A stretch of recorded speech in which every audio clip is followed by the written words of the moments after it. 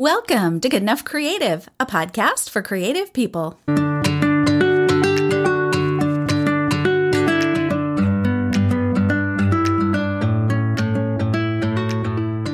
Hi again, welcome back.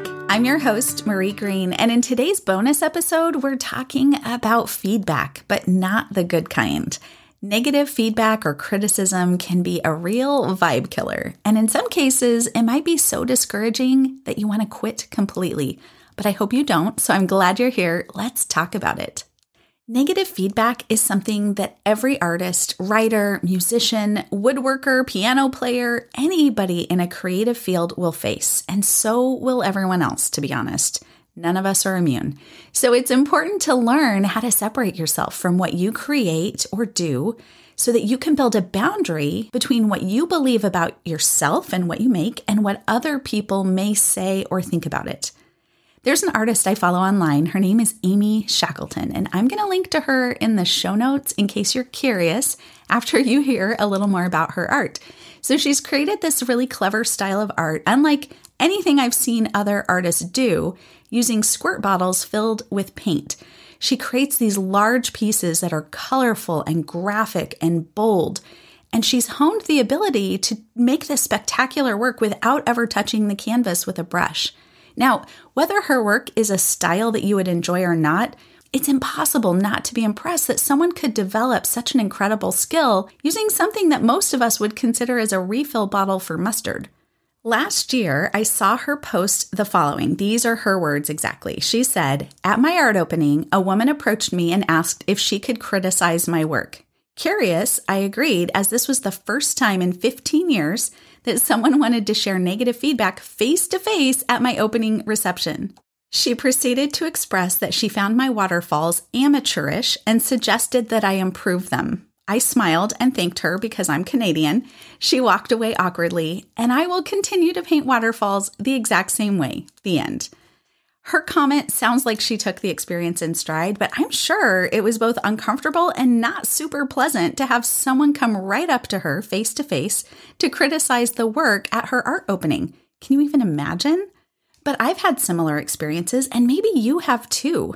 And I think that some people, especially those who've never created anything themselves, they imagine that their words will somehow be helpful. I want to sort of say the word helpful in quotes, right? Because clearly it's not helpful to tell someone their art looks amateur to you. There's nothing of value in that comment, especially because what they're criticizing is her style, the style she developed as a whole new way of creating art. Of course there are other ways to paint waterfalls. Of course there are. But that's not the point. If her goal was to paint photorealistic waterfalls, I doubt she would choose squirt bottles as her medium.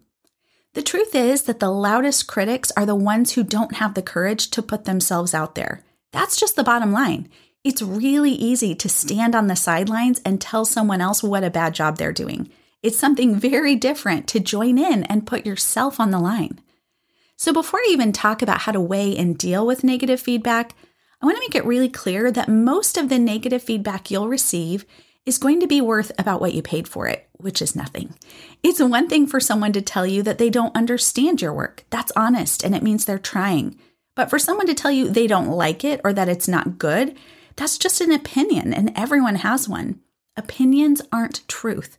There may be some truth in them, and we can talk about how to find that, but not every opinion needs to be heard or received. So let's talk for a minute about how to understand and process negative feedback. So there's a difference between criticism and feedback. Criticism points all the focus on the problem. It highlights the problem, but it doesn't provide a solution. It's like telling someone that their painting of a horse doesn't look anything like a horse. Okay, cool, thanks for that. Now, feedback, true feedback, on the other hand, focuses on helping you recognize what the issue might be. And then it provides some ideas to resolve it. This might look like someone saying, "Hey, I noticed you're painting horses, and if you don't mind me saying so, one way that you could make them look more realistic is by adjusting the proportions so that the height from the withers to the ground is equal to the length of the body." Now listen, I Googled that because I know absolutely nothing about painting horses, but according to my Google search, that's a true statement about horse proportions. If you paint horses, you can tell me if that's accurate. Anyway, do you see the difference there? It's a very different feel when you come at someone with a criticism as if they're supposed to A, take your word for it that it's true, and then B, figure out how to solve that problem or at least rethink their entire approach to what they're doing, whether that's really even the case or not. The second approach clearly comes from a place of respect and a desire to help. It might not have been asked for, but at least there's a nugget of support in there. If you're going to suggest, especially without being asked, that someone's painting isn't realistic, then you should tread carefully.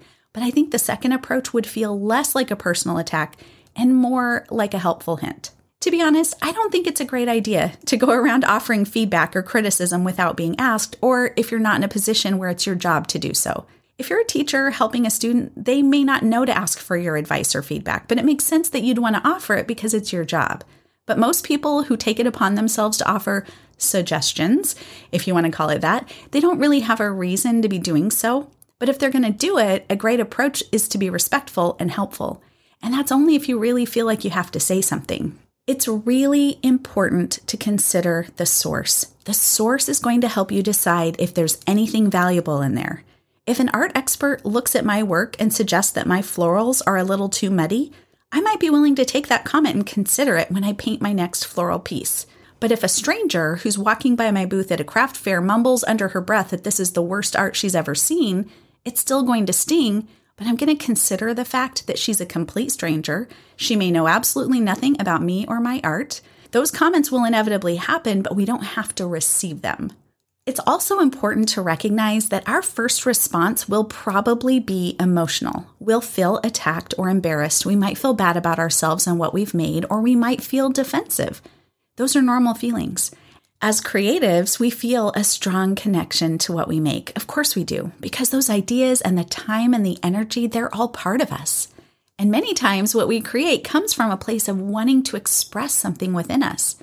So when someone else has something bad to say about it, it's going to sting. But it's important to notice those feelings, feel the emotion when it hits, and then choose to let it flow through you. It'll come like a big wave and it'll go. And then let yourself choose a rational response, which is to quickly A, ask yourself if it's actual feedback or just criticism, B, consider the source, and then C, ask yourself if there's anything good you can take from that comment or experience, and let the rest go. If we can filter out the feelings just for a second and ask ourselves, okay, that comment hurt, but is there anything helpful that I can take from this? That's so much more powerful. I've had my share of both criticism and feedback over the years, and so has anyone who's ever had the courage to put themselves out there. It's so much harder than it looks to put yourself out there, but even a hurtful comment may have a nugget of something good that you can take from it. What it might be is to discover that craft fairs aren't for you. Maybe you're just not that comfortable being up close and personal with the shoppers, or maybe it's that you realize you're putting your work in front of the wrong audience, and that's good insight. It's helpful to know. It's not a fun way to find it out, but it's information you can use to create a better experience next time. Think of your feedback filter like you're panning for gold, if you can go there in your mind. Imagine that you can shake that criticism through your gold pan, see if any nuggets of anything shine through, and if not, it's all just muck. Let the river wash it away. In situations like this, it's important to have a growth mindset. A growth mindset is focused on your goal. It's believing in yourself even when other people don't. It's knowing that you're going to run into obstacles and that not everyone's going to love what you make. Expecting only positive feedback isn't very realistic because even the very best of us cannot possibly appeal to everyone. We're all different. We like different things. And it's also important to be cautious about where you put yourself when you're feeling sensitive about criticism. There might be times when you feel like you can handle it and you want to improve and you really want some honest feedback so that you can figure out how you want to shift or what you want to change. But there might be times when you might already be struggling to believe in yourself. It's okay to be cautious and decide if and when you're open to hearing feedback. Make sure you have a support system. Having people who believe in you and who are cheering for you can help so much when criticism threatens to derail you. If you have a creative community, they will be such a good support along the way because they'll understand the challenges of making stuff and sharing it with other people. If anyone knows how that feels, it's someone else in the same shoes. Being creative and being an artist can often feel like a lonely journey, and that's especially true when we've received criticism. because it can feel embarrassing. It can make us doubt our abilities and the value of our ideas. It's really hard not to take that personally. When you hold on to that by yourself, it can feel bigger than it is. When you can share your journey with a friend or in a community that supports you, then often that can help you keep things in perspective and realize that one negative voice does not represent everyone.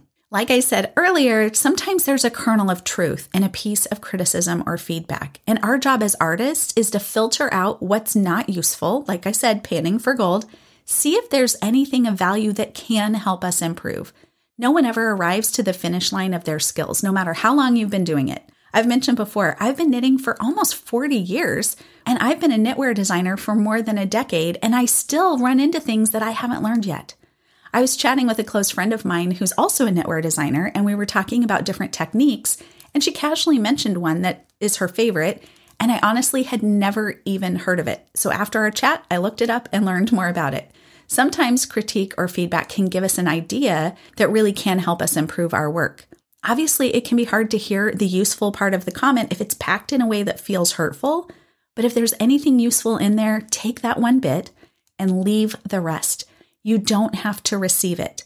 Criticism usually has a lot more to do with the person saying it than the person they're saying it to. Remember that the creative journey is going to have some hiccups. It just will. It won't always be sunshine and roses, but if you can create boundaries around your belief in yourself, then no matter what anyone else might say or think about your work or about you, you'll be able to keep shining brightly, keep moving forward, and hold on to your creative vision for your own life. That's not for anyone else to choose but you. Until next time, my friend, you've got this.